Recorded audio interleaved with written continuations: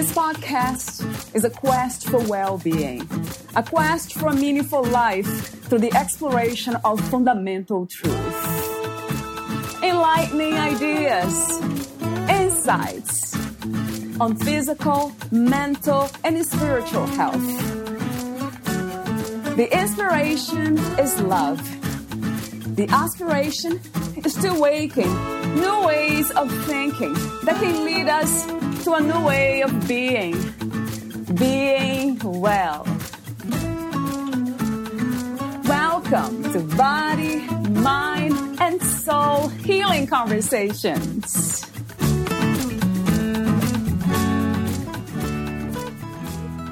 As our hearts open, we naturally come to the awareness that nothing outside of us can ever fulfill our inner longing for satisfaction. Valeria Teles interviews Michael McPherson, the author of Everything You Never Learned About Sex. Take back your masculine power and use your sex energy for good. Michael is a pioneer in the realm of sex energy and sacred sexuality. He empowers men and women from all over the world to heal their relationship with sex, reclaim their sexual power, and channel their sex energy towards actualizing their dreams and fulfilling their unique purpose. Michael is also the author of Everything You Never Learned About Sex. Take back your masculine power and use your sex energy for good. Co-founder of Request Bar, a high-vibe protein bar company on a mission to get people dreaming bigger and taking courageous leaps in making those dreams come to life. And co-founder of Cocoa Ceremonial Drinking Chocolate, a nonprofit devoted to saving native strains of cocoa and making ceremonial-grade cocoa available to the Western world. Meet Michael at michaelmcpherson.co. Here is the interview with Michael McPherson. In your own words, who is Michael McPherson? That's such a great question to open with. Michael McPherson is a listener. He is a man working on behalf of all men and all people, really, to make the journey from his head into his heart, to open his heart, to receive life through his heart, and to operate from that place in everything he does, including his sexuality. Oh, I love that, Michael. Coming from the heart, right. Some people call it the soul, the spirit, God. Would you say we're all speaking about the same thing? I would say in essence, they're all the same thing, depending on which level you're referring to or operating at. I like to call it my higher self when I'm referring to my soul, but all the words are interchangeable. It seems like all these labels that we give to certain ideas, like coming from love, really, isn't it? What we really want to do, to come from a place of unconditional love. From my perspective, it has been the practice. Would you say that this is the space that we ought to operate from, unconditional love? Absolutely. Yeah, whenever possible. Unconditional love for ourselves, for each other. Unity with one another, coming from the same oneness. We're all cut from the same fabric. Absolutely. I really want to ask you the question about how did you come to these understandings, but I know you wrote a book about it, so I'll wait to ask that question later. Sure. I have so many questions here for you, the warm-up questions too. The first one I wanted to ask is about power. How do you define power these days? What is to be powerful? Yeah, for me, to be powerful is really to be empty of the self. And when I say self in this instance, I mean the egoic self. Right. To be empty of all personal desire in order to be filled by something greater than ourselves. Still a part of us, our soul self, our higher self, like we already talked about, God, if you want to give it that name. Right. But to be empty in order to be filled, that to me is true power. Are you speaking about navigating this reality without a belief system? Oh, people can have, whatever belief system that feels right for them. So I'm not talking about belief systems necessarily. I'm just talking about, each one of us is wherever we are on our individual journey. So some people are just beginning their healing journey. Some people have been on that journey for a decade or so. And depending on how far along you are, will often influence how much access you have to being empty in order to be filled, like I said already. So if you've still got all your conditioning and patterning and trauma from your youth that is yet to be dealt with, you'll probably have difficulty being empty because all of those things are still inside of you emotionally, mentally, and certainly spiritually. Being free of traumas, being free of emotional baggage, as some people call it, would that be close to what you speak of when you say empty? Yeah, in this case, I suppose freedom meaning having a more empowering relationship to it. I don't know that we're ever really free entirely from our trauma as if it goes away forever, but I do know that we can have a more empowering relationship with it, have more compassion for ourselves, and learn how to hold our trauma in a way that's more empowering for us. So true. Yeah, I love your wisdom. Thank you. And my next question is about the purpose of life. What do you think is the purpose of the human experience? That's such a good question. Obviously, a very big question. Yeah.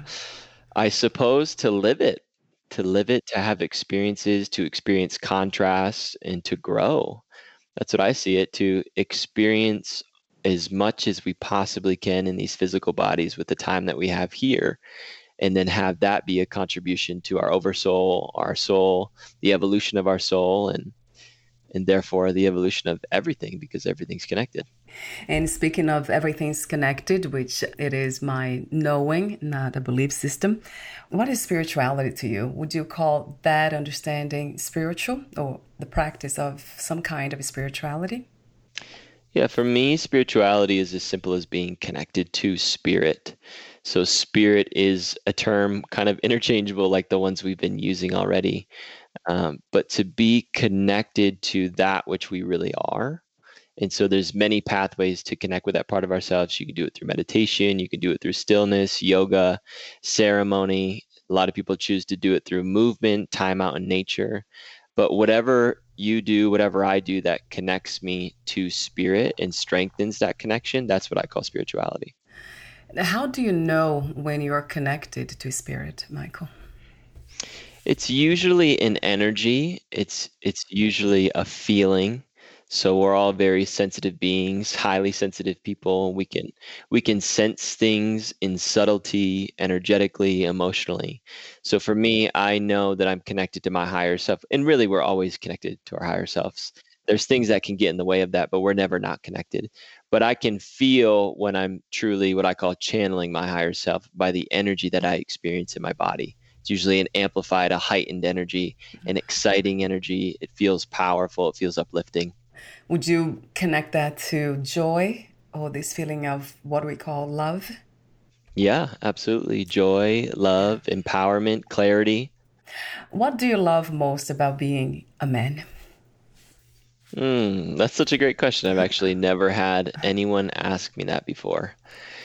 I suppose what I love most, or one of the things I love most, if I sat and contemplated it, some other things would probably come to me, but this body that I've been given and the ability to do things with it. So I love, for instance, being out in nature. So to go on a long hike, to climb to the top of a mountain. And it's not like you can't do those things if you're a woman, obviously. Right. But that's something I especially appreciate about my physical capability because it gives me the opportunity to just have more beautiful experiences like that, mostly in nature. What is that about nature that kind of makes us more aware of the spirit? Well, we're a part of nature as much as we would like to think that we're not. Right, So right. when we go out into nature, we find harmony with what we are and who we are. So even putting your bare feet on the ground, you start to resonate at the frequency of Mother Earth. And that in and of itself is a communication. And for human beings, it's primarily a communication to our nervous system. So it helps calm our nervous system. So many people are overstimulated in our current world. So to calm and have a reset like that really brings us back to homeostasis. It really brings us back to home base. It brings us back to our authentic self. So, would you say that what makes us believe that we're separate from nature is this very gift that we have been given, human beings, of thinking? Would you say the thoughts that's what gets in the way when it comes to knowing that we are nature? Yeah, it's really an identification with the mind. So I Right. haven't gotten to a place where I can get rid of my thoughts or have no thoughts yet. Right. All Maybe right. I'll get there someday. But for now, it's really anytime I'm identifying with my thoughts, with my mind, with my ego, that's when I experience a disconnection from whether you call it nature or all that is. So the idea is to be a witness to it, but not identify with it. Right. And there are different sources of thoughts or different, yeah, because I know intuition, when I am in touch with my intuition, it's different. The thoughts that arise, they are not the same. Or imagination, even, it's different. Yeah, I do have another question for you related to that one, the follow up about what you love most about being a man. And what is the most challenging aspect about being in a male body? Hmm. Well, I would say right now, redefining what it means to be a man. So Right. there is a certain context in which I was born into, in which other men were born into, a definition, if you will, for Yeah. manliness or masculinity. And my intention is to redefine that and have that definition be unique to every single man on our planet. So, what is your definition of masculinity, of being a man? Yeah, for me, it's synonymous with authenticity. So it's just when I'm being my fullest self, my most authentic self, then I am the living definition of who I'm meant to be as a man. Right. And that's different from who other men are meant to be. I always say there's as many definitions for masculinity as there are men on this planet. And the True. key is not to identify with Yeah. anyone else's, but to discover your own definition for it. I love, love, love how your clarity and the wisdom that you allow to flow through your body and mind. That's beautiful. Thank you. So let me tap into your work before we talk about the book more specifically. Sexual energy and sexual desires. Talk to me about some of the misconceptions about them, about sexuality and sexual desires. Sure. So a lot of people have it that sexuality, the expression of sex, and sex energy, the first time you said it, you said sex energy, are the same thing. And a lot of the work that I do, especially on podcasts like this, is to inform people that they're not. That sex energy is something that we're born with. It's a primordial energy. It's a gift from our creator, whoever your creator is. And it's something that we're meant to utilize throughout our lives to create, to magnetize experiences to ourselves, and to experience heightened states of what you could call ecstasy. Sexuality and sex, if we dumbed it down, which I usually don't like to do, obviously that's the opposite of what I'm trying to do, but if we dumb it down, sex and sexuality is as simple as all of the right things going into all of the right places. But our sexual energy is what we actually feel in our body. It's the heightened sensations that we feel in our body during the act of sex, or what I call lovemaking. So if you can grasp that conceptually, it can be life altering in the sense that it frees you up to liberate sex energy from the confines of sex. So you can actually have heightened experiences of your own sex energy outside of the bedroom and outside of sexual acts. Yeah, that makes so much sense to me. And I have heard some spiritual teachings, they call it Kundalini, they call it Tantra. Is that somehow connected, Michael, to what you just said? Yeah, I think they're all words pointing to the same thing. Right, Yes. right. There are so many. Hmm. Let me ask you a question about healing. Healing is a word that I use a lot on my website and everything I do for some reason. So I'm wondering if there is a destination for healing, because even the word implies that there isn't. It's a process, an ongoing journey. Would you say that there is a destination when it comes to healing? That's a great question, and another question I've never been asked before. I do feel intuitively a knowing that at some point you actually can go beyond what we might describe as a healing process. So a lot of healing is actually a reflection or a looking back on the past and what happened and how we were impacted by what happened. I do believe there is a point that you get to where you experience wholeness in yourself, where you then turn and orient yourself towards the future. And instead of focusing on healing the past, that same energy then transfers to creating the future. So I do believe there's a completion, let's say, maybe not an end, but a completion to our individual healing process. And maybe not all aspects or Yeah, components of life, of the human life, right? But some of sure. them. Yeah, I like Yeah, that. new Mm. things are always going to happen, right? So new opportunities to heal will always be brought to us. Every moment, every moment, if we are really paying attention to, for sure. Let me ask you another question before I ask you about your book. Love. What is your understanding and idea of love, or what love is? That's a great question. I love feels like home. It feels like our natural expression without anything in the way or blocking it or restricting it. It feels like the essence of who we are.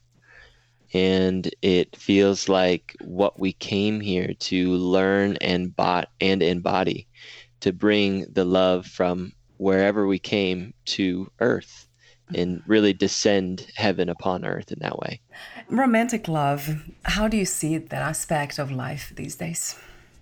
Yeah, romantic love to me is two people coming together and making a decision, whether consciously or unconsciously, to merge their, what you could say or call auras, to merge their energy fields, to take their individual channels and make them one larger channel.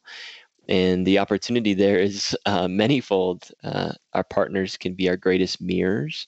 So it's a beautiful opportunity to heal and to reflect upon our lives and heal all the things that are unfinished within us. They can also be our mirrors for our potential or our greatest self. So our partner can see things in us that we can't see in ourselves. And their holding that vision of us allows us to grow and expand into it. And then really it's the service that you can be of to the world and to the planet as a strengthened union or a strengthened unit is oftentimes greater than you can be of as an individual. And I really feel like that's one of the fundamental purposes and pillars of romantic union is that the service you can be of together is greater than either one of you could ever be alone. You wrote the book, Everything You Never Learned About Sex. Take back your masculine power and use your sex energy for good. How did you become a writer, and what was the inspiration and intention of writing your book? That's another great question. I don't know if I ever really became a writer. I just started writing, and most of what I write about and have written about has stemmed from pain points in my life. So I knew that sex and intimacy and my relationship to the opposite sex was an area of life that I needed a lot of work on. And so for me, the act of writing and reflecting to write was actually a big part of my healing journey. At the time when I came into union with my beloved Mackenzie, I was doing a lot of this healing work and I was looking around in my environment for other men that were leading conversations in this particular area of life, sex, intimacy, relationship to women, and I couldn't find anyone. There were no mentors out there that I could put my finger on. So that was my sign from the universe that said, okay, if there's no one out there talking about it, then it's on you, buddy. It must be you who's meant to bring it forward. So that's where my inspiration came. And while my beloved and I were in Australia in 2018, we launched a podcast. And the third episode of that podcast was Sex, Michael Tells All. That was the first time that I revealed my whole relationship to sex, my upbringing around it, and what my young experiences were like when I was a child, adolescent, when I was a teenager, a young adult. And I just shared myself really authentically and vulnerably. And years later, I was still getting email responses from our audience about the way that that podcast impacted them. And that's when I knew, that's when it really settled in that, okay, I'm meant to bring this forward in a bigger way so that other people can receive what I've received from this conversation.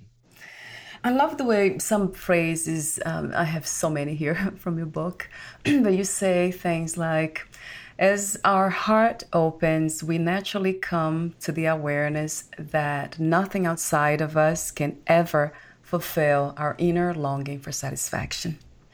That is so true. Yeah, I'm wondering why, actually. Most of us tend to do that, look outside. Would you say lack of self knowledge, self awareness, self love? I think it's just a misunderstanding and a natural maturity that comes with time. I think we're all born with the shadow of hunger, hunger Yeah. to fill ourselves with things outside of ourselves. And it can be anything.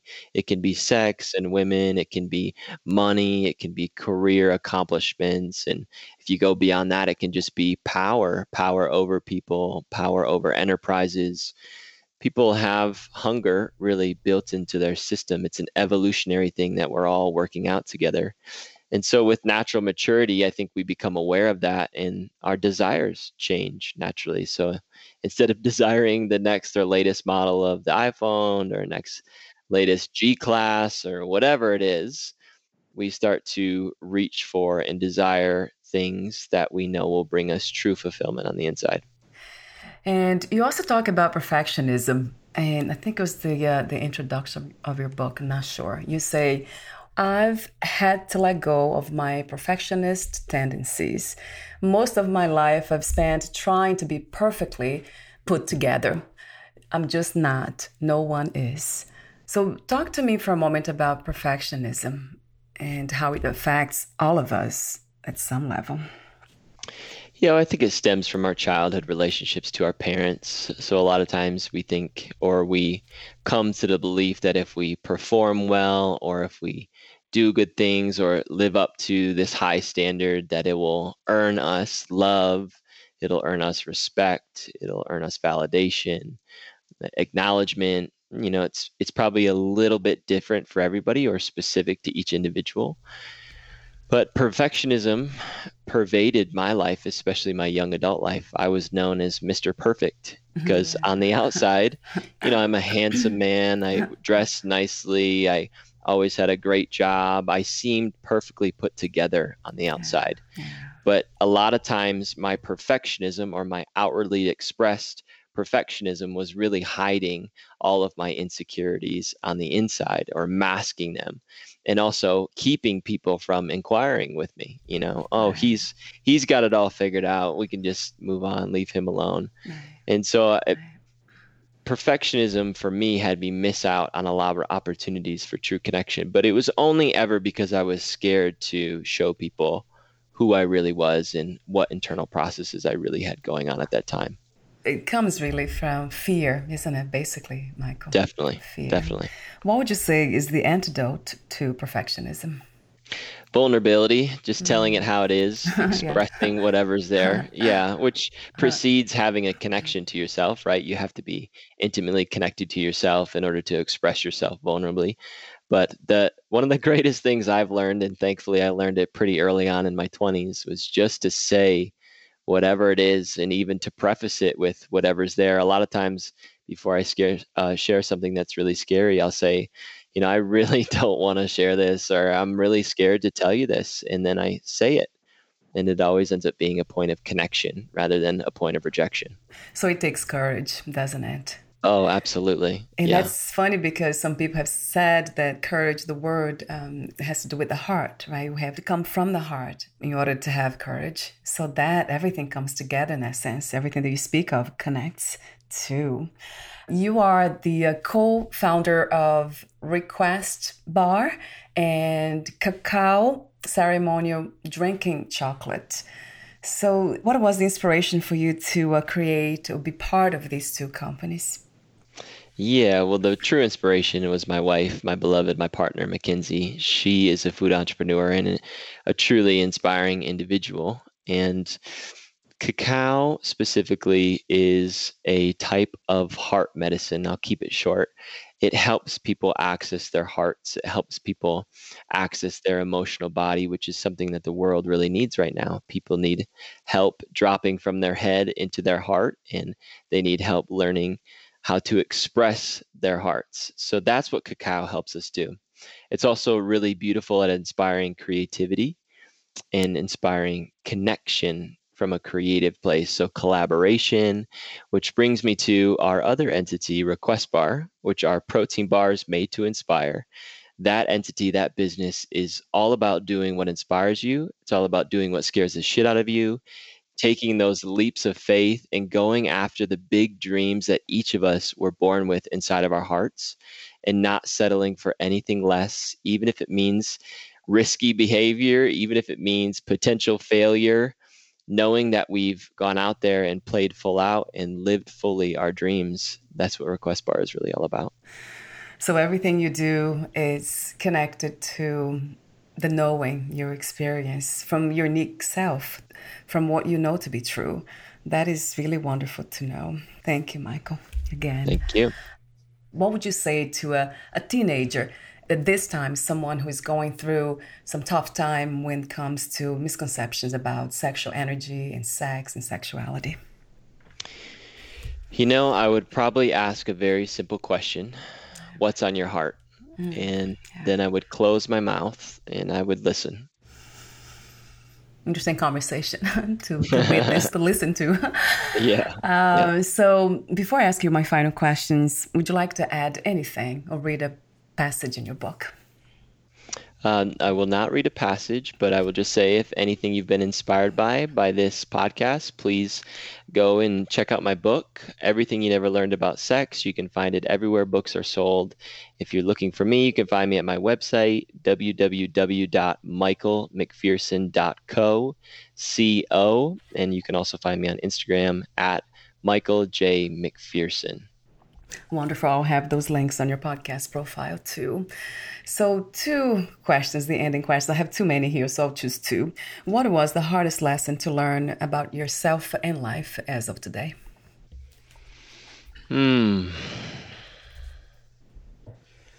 think some of the most challenging things for me, or I guess one of the most challenging things, has been seeing my dishonesty, or I guess coming clean with my dishonesty. I don't know what it is about my young life, but even when I was going through challenges in my life, I would lie to my parents and tell them I was fine. And I've even continued to do that to an extent in my relationship, my romantic relationship. So one of the most challenging things has been to capture that tendency to just brush it off and tell a little white lie and come fully clean, even if it's after the fact, after I've lied. A wonderful reminder for all of us, really. Yeah, to be courageous enough to tell the truth no matter what.